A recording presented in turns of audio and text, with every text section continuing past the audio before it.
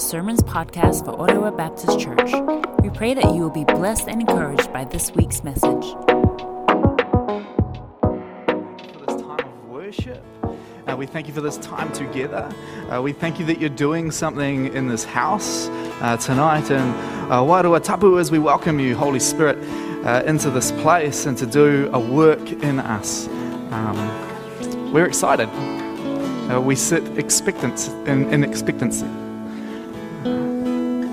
Have your way tonight as we gather and focus on you. We love you, Jesus. Amen. Thank you. Everyone, grab a seat. Welcome. The first, come to the altar, or come to the table. Sorry, got it wrong first time. Come to the table, our first time, and I'll be honest with you, I'm nervous. I'm nervous because I've been, working with this and praying about this and being pushed into this and being, wrestling with this whole idea of an evening service for Ottawa Baptist for a long time. And our young adults have pushed me, and here we are, and the leadership of the church sort of agreeing that we as a church are moving in this direction. And so we don't know what this is going to look like. We don't really know where this is heading per se. All we know is its focus is on gathering on us as we simplify things and we come to the table. And so I'm nervous, and I really hope God speaks to us tonight, and I really hope He moves in us, and I really hope that at the end of tonight that you're able to go from here with a little bit of encouragement and a little bit of inspiration, but also a little bit of buy-in, a little bit of hope for where God is taking OBC over this next wee while, over this journey. If you were there this morning, I'd have asked you to turn to the person on your left and your right and say, is this relationship that I have with this person what I consider an essential relationship in my journey with Jesus? Is the person next to you essential? Are they an essential relationship for you? Because that's what church is. Fundamentally, church is full of relationships, and hopefully they are essential. And I can only start with the obvious one, the Trinity. The relationship, this perfect communion that exists, and we have this beautiful moment where we get invited into that, into this relationship. Now, we aren't God, but we get invited into the work that He is doing.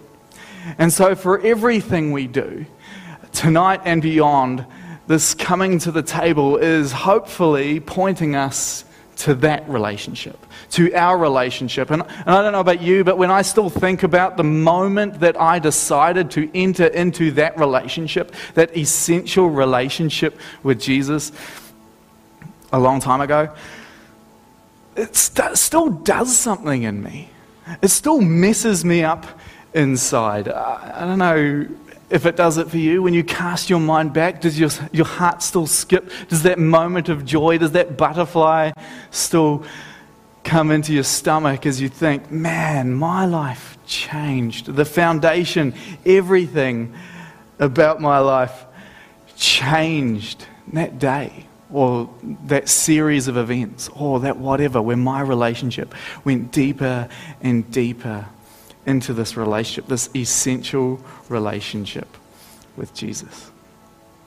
So we're invited into this essential relationship. We need this relationship to survive. But God's church is founded on essential relationships. And so tonight we're going to look at a few. And hopefully you'll be encouraged to go from here. And hopefully you'll see maybe where we as a church are pushing and where we're looking at going and what that might turn into. And so the first one I want to cover tonight is friendships. Essential relationships have to be a friendship. And of course, you're going to be thinking, oh yeah, of course, I couldn't live without my bestie. But when we think about relationships, we also kind of have that other end of the spectrum where you think, well, back at school, and you'd be talking to one of your friends, and they'd say to you, this is my best friend, and they'd introduce you to their best friend. And immediately you think, well, that means I'm not your best friend. And so there's this like exclusivity to friendships. And we think, well, wait a minute. Jesus isn't about being exclusive. Jesus isn't about... But actually, when we look at the scriptures, maybe there's more to this friendships thing than we realize. And so we look at the disciples. Perfect example. At the Transfiguration, Jesus took only Peter, James, and John with him. Upon leaving to save Jairus' daughter, he took Peter, James, and John only. And then at the Garden of Gethsemane, he had only Peter and the sons of Zebedee, that is, James and John. And we know the disciples, Peter had a special task as the older one, and we know that they had some sort of roles even within the disciples. But if we look at the Garden of Gethsemane, if we look at the emotion that Jesus is feeling, I am deeply grieved, even to death. Remain here and stay awake. That sounds like friendship to me. It sounds like a close, tight friendship. This love of a friend. And we see it more and more throughout the Gospel of John. When we see him referring to himself as the one whom Jesus loved. The one who Christ loves. He, the beloved one. He's talking about himself. And yes, there's more to that. He wants us to desperately wants us to know how loved we are. And he uses himself as an example in that. But he's also gloating a little bit. He's gloating on this friendship and this love, this intimacy, this relationship, this essential relationship that he has with Jesus. I wonder when we look around the friendships that we have, are they a little bit like some of these relationships? Do we grieve and emote and discuss things the way Jesus discussed with these guys? There's some more friendships in the disciples, amongst the disciples, and they really do matter. When we look at this particular verse, this is a strange one because Jesus has died. It's the most strange place for friendship to kind of show up. But Jesus has died and he's been buried in the tomb. And in one of the evenings, Mary Magdalene has gone to the tomb. In the morning while it's still dark, Mary Magdalene has gone to the tomb and discovers that Jesus isn't there. And so she takes off to find the disciples, and she finds Simon Peter, and she says, "They have taken the Lord out of the tomb, and we do not know where they have laid him." Then Peter and the other disciples set out and went toward the tomb. The two were running together, but the other disciple outran Peter and reached the tomb first. There's this somber moment. These two guys taking off to see what's going on. Jesus has died and buried. And for some reason, John thinks it's important to write that one of the disciples running was faster than the other one. The other disciple outran Peter to get to the tomb first. How is this important to the gospel? It's important to John because he is the other disciple. He outran Peter. He's gloating. He's competitive. There's this friendship level of competition going on here. And you can just tell Jesus was in the background going, I'm going to let him write that in the gospel. I'm going to let him get away with that. Because I was standing in the garden. I was there. I could see. And yeah, it was kind of funny. Yeah, Peter was kind of slowly tripped. And it was a moment. And it was pretty funny. There's this competition, there's this friendship level that's going on, so much so that it even's made its way into this crazy little part of the Bible. There's this Celtic tradition, this Celtic term called Anam Cara. It's considered a soul friendship. It's a Celtic tradition, and it's often thought of as the relationship between a mentor and a mentee. When we think about the relationships that we have, do they go to this level of depth where we can go and meet with this person and they see us just as we are? They come with no judgment. They come with nothing else. I mean, we all love to know and be known. But do we have those relationships where we can come and this person only cares about us growing? Do we have those essential relationships, those essential friendships, the way Paul and Timothy, Moses and Jethro, Elijah and Elisha? Do we have these relationships where these people edify us and they speak into our lives, these people that we can confide in, because all they do, all they care about is that we grow and become more and more like Jesus? Do we have those essential relationships around us? When we look to our right and to our left, are those the people that we see and surround ourselves with? Maybe there is a little bit of this exclusivity in the gospel. One of the other groups that I want us to look at is smaller groups. Throughout Scripture, we hear of groups meeting in homes, edifying one another, eating together, worshipping together. And so obviously we have to look at the disciples tonight. Jesus had lots and lots and thousands of people at times. Yeah, I got it right. Following him. But there was 12 who were special, who were unique. There were 12 that he had in his inner circle of disciples. And if we take a look at them just for a second, they were different. 4 of them, Peter, Andrew, James, and John, were fishermen. They worked hard, earned a hard living. Fishermen. Matthew was a tax collector. He was seen as a traitor and a sellout to the Romans, taking their hard-earned cash, keeping some for himself and giving some to the Romans. Simon was a zealot, a freedom fighter, or to Matthew, he would have been a terrorist. Could you imagine these guys getting around the dinner table at the end of the day and the arguments and the discussions they may have had? And then in the corner, there's Thomas just doubting everything everyone says. Here's this bunch of weird, different people in a room together, doing life together and changing the world together. Maybe it's okay that we disagree with each other on topics. If we have this group that are intentionally speaking into my life and praying over my life and sharing their thoughts around my life, maybe it's okay if we don't always agree. Maybe it's okay if we fall out from time to time, because that's the beauty of the gospel. It's actually diverse. Looking around the room right now, we're diverse. There's no two of us the same. We're meant for diversity. And even in that diversity and in this humanity, God calls us to this greater plan and purpose, and to do it together, to help one another grow. And the thing about the disciples is they're just doing ordinary life. They're just doing ordinary life and journeying together and doing their laundry and everything else. And as they went, Jesus did extraordinary. They took the ordinary and they just did life together, as we all do. But because Jesus was in the midst, things became extraordinary. How many times when we read the gospel does it say, and on the way? On the way, God did this. On the way, someone came along and this miracle happens. How many of the miracles happened along the way because they were just doing extraordinary life?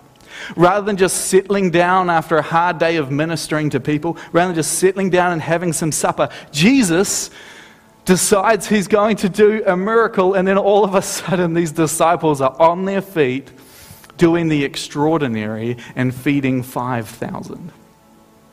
Surrounding ourselves with groups and a group of people who are on the same page, who care for one another, who are facilitating growth in one another, who are doing ordinary life together, expecting Christ to do the extraordinary amongst us. These kind of relationships shift and change church. They shift and change us as individuals. They shift and change us as a group.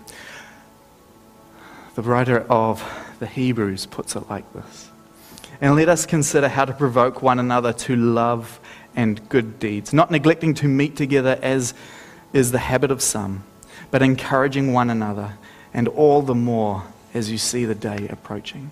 So as we consider these essential relationships around us, do we have this group? This group that maybe they're not Anam Cara deep. Maybe we're not confiding the deepest, darkest parts of our soul, but that we are journeying within the ordinary life, who are supporting us when things turn to custard, who are caring about our growth, and we're doing it together, and we're ministering together, and we're seeing Christ do the extraordinary together. As we look around, as you look to your left and your right, are the group there? Are they sitting with you tonight? The third, the final, large gatherings. This is one of the harder ones for me to probably explain, because when we come to church on a Sunday morning or Sunday evening, when we come to church, we all come with expectations. We have songs that we want to sing, and we have a way that we want to do it, and we want to hear the good preaching, and we want to be gone and out of there by such and such a time, and we want somewhere safe for my kids to come to. We want something uplifting and encouraging. But in Scripture, large groups matter. And they actually have a really important purpose.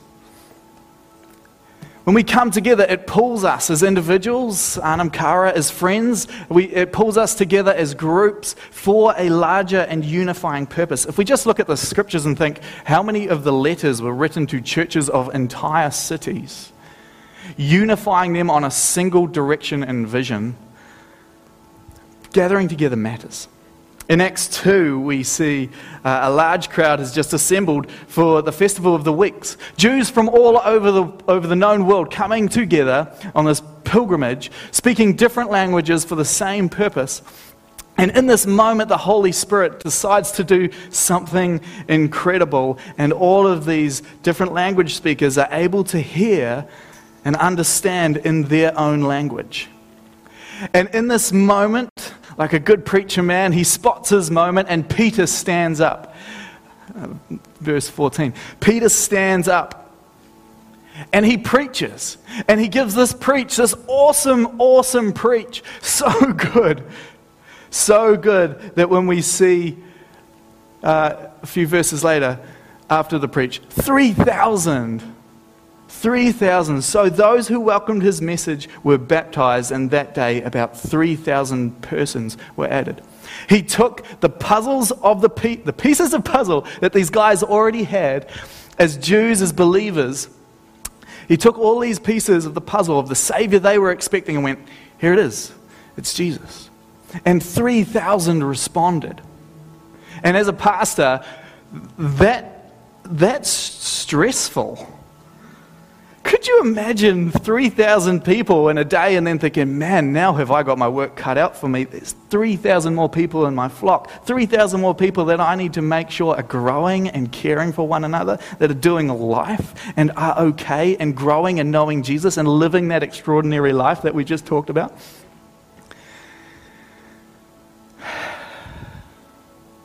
But then it tells us in verse 42, I think.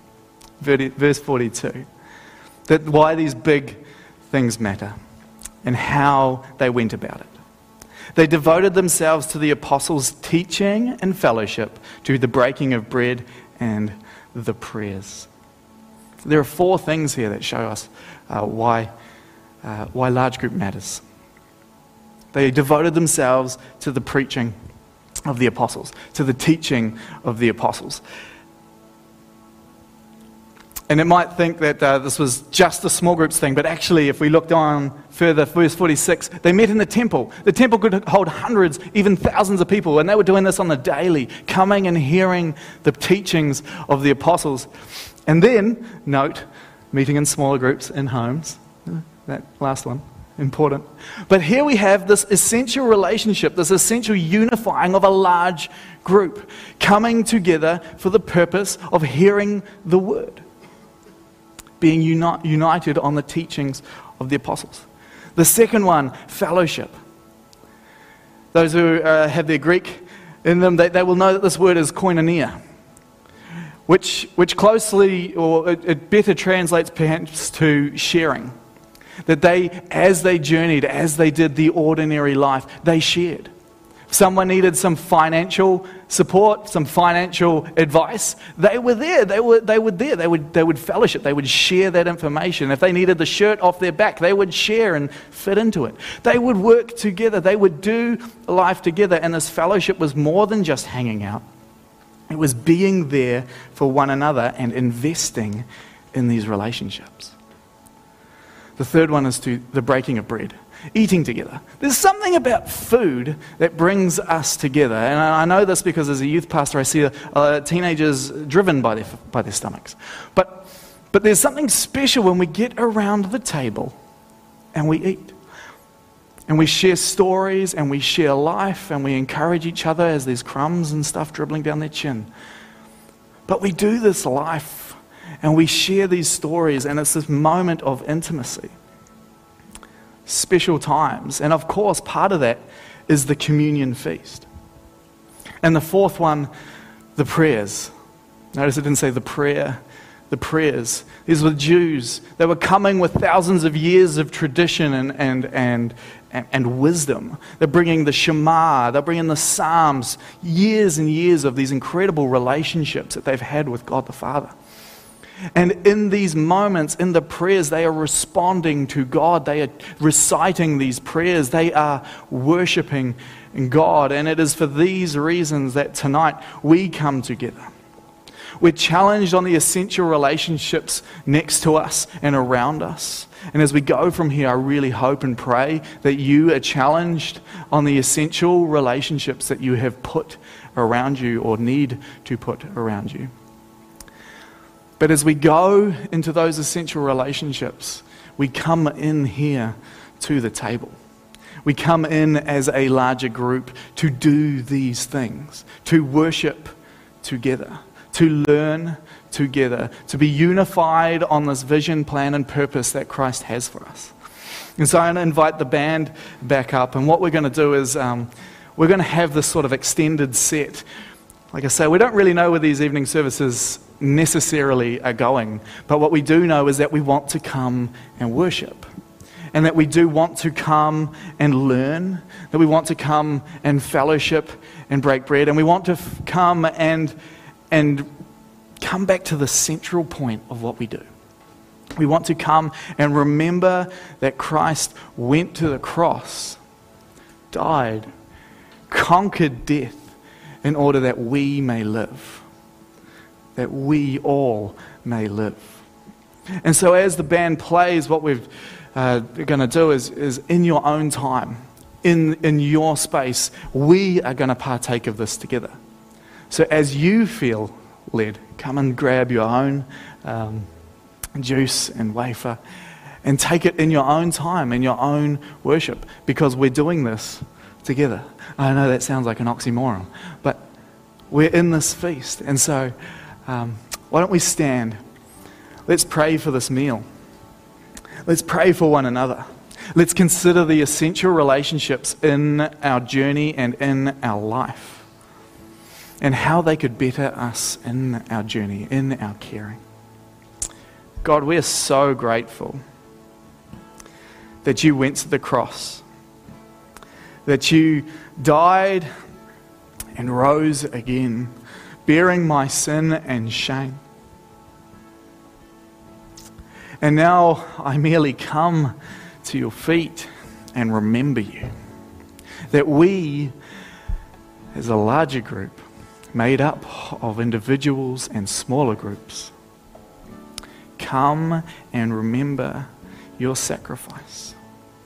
That we come and remember what you have done and laid it at the table for us. Christ, we only wish to worship you and praise you and become more like you. Please have your way and do a good thing in us. We love you, Jesus.